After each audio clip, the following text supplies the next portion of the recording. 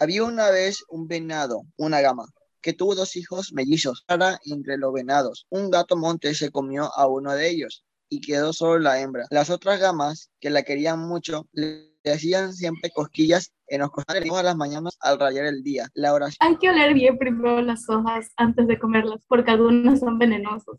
Hay que mirar bien el río y quedarse quieto antes de bajar a beber, para estar seguro de que no hay yacarés. Cada media hora hay que levantar bien alto la cabeza y oler el viento, para sentir el olor del tigre. Cuando se come el pasto al suelo, hay que mirar siempre antes los yuyos, para ver si hay víboras. Este es el Padre Nuestro de los niños chicos. Cuando la gamita lo hubo, su madre la dejó andar solo. Una tarde, sin embargo, mientras la gamita recorría el monte comiendo las hojitas tiernas, vio de pronto ante ella, en el hueco de un árbol que estaba podrido, muchas bolitas. Tenían un color oscuro, como el de las pizarras. ¿Qué sería? Ella tenía también un poco de miedo, pero como era muy traviesa, dio un cabezazo a aquellas cosas y disparó. Vio entonces que las bolitas se habían rajado en gotas. Habían salido también muchas mosquitas rubias de cintura muy fina que caminaban apuradas por encima. La gama se acercó y las mosquitas no le picaron. Despacito, entonces, muy despacito, robó una con la punta de la lengua y se relamió con gran placer. Aquellas gotas eran miel y miel riquísima, porque las bolas de color pizarra eran una colmena de abejitas que no picaban porque no tenían hay abejas así. En 2 minutos la gamita se tomó toda la miel y loca de contenta fue a contarle a su madre, pero la mamá le respondió. Ten mucho cuidado, mi hija, con los nidos de abeja.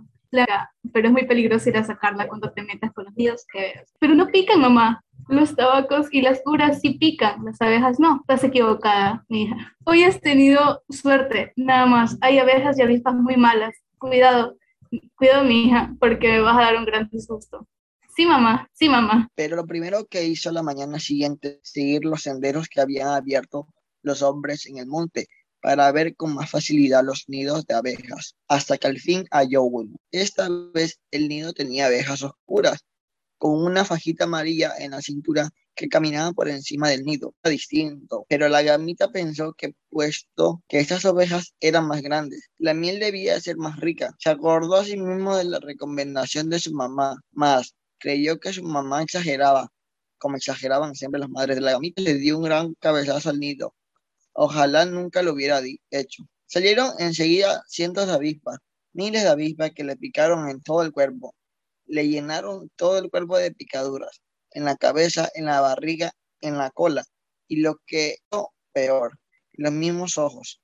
La picaron más de 10 en los ojos. La gamita, loca de dolor, corrió y corrió gritando, hasta que de repente tuvo que pararse porque no veía más. Estaba ciega, ciega del todo. Los ojos se le habían en mente y no veía más. Se quedó quieta entonces, temblando de dolor y de miedo, y solo podía llorar. Mamá, mamá. Su madre, que había salido a buscarla porque tardaba mucho, la halló al fin y se despertó, se esperó también con su gamita que estaba ciega. La llevó paso a paso hasta su cubil con la cabeza de su hija recostada en su pescuezo, y los bichos del monte que encontraban en el camino se acercaban todos a mirar los ojos de la infeliz gamita. La madre no sabía qué hacer, qué remedios podía hacerle ella. Ella sabía bien que el pueblo que estaba del otro lado del monte vivía un hombre que el hombre era cazador y cazaba también venados, pero era un hombre bueno. La madre tenía miedo, sin embargo, de llevar a su hija a un hombre que cazaba gamas. Como estaba desesperada, se decidió a hacerlo, pero antes quiso ir a pedir una carta de recomendación a los hormigueros, que era gran amigo del hombre. Salió, pues, después de dejar la gamita bien oculta, atravesó corriendo el monte, donde el tigre casi le alcanza. Cuando llegó la guarida de su amigo, más de cansancio. Este amigo era, como se ha dicho, un oso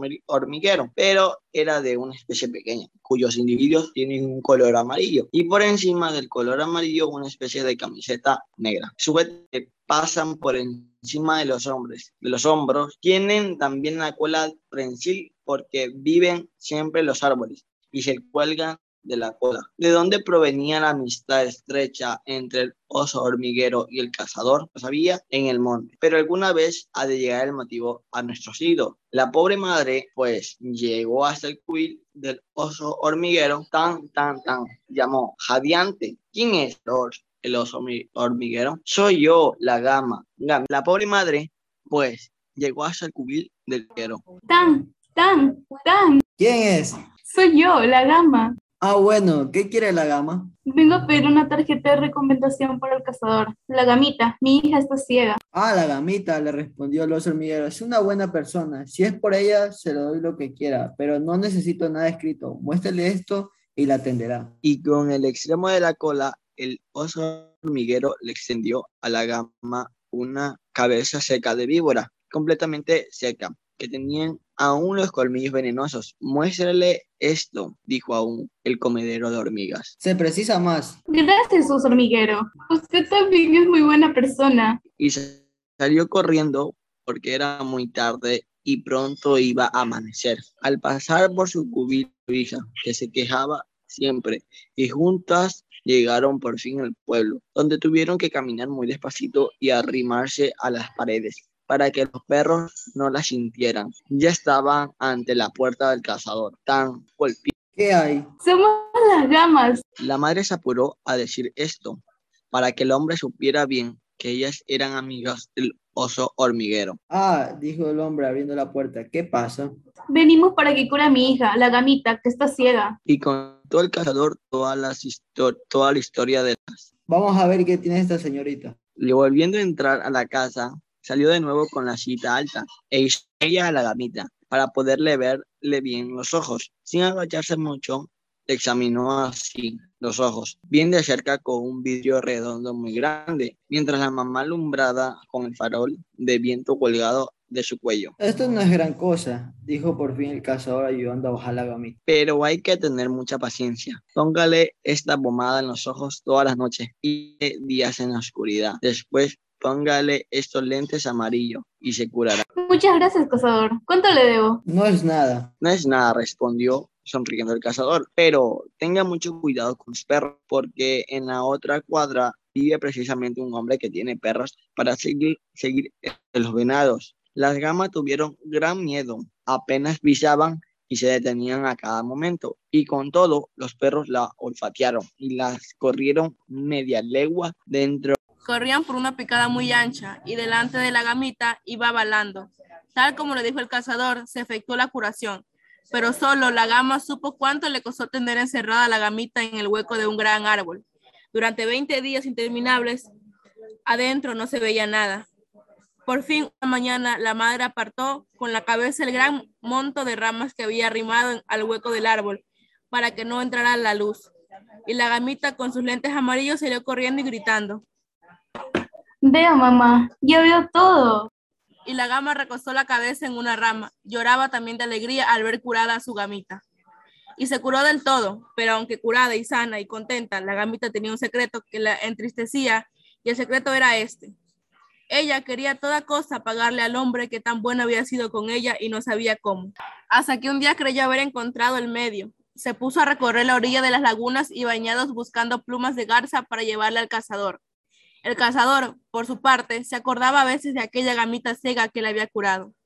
Y una noche de lluvia estaba el hombre leyendo en su cuarto, muy contento porque acababa de componer el techo de paja, que ahora no se llovía más. Estaba leyendo cuando oyó que llamaban. Abrió la puerta y vio a la gamita que le traía un atadito, un plumerito todo mojado de plumas de garza. El cazador se puso a reír y la gamita, avergonzada porque creía que el cazador se reía de su pobre regalo, se fue muy triste. Buscó entonces plumas muy grandes, bien secas y limpias, y una semana después volvió con ellas. Y esta vez el hombre que se había reído la vez anterior de cariño no se rió esta vez porque la gamita no comprendía la risa, pero en cambio le regaló un tubo de tacuara lleno de miel que la gamita tomó loca de contenta.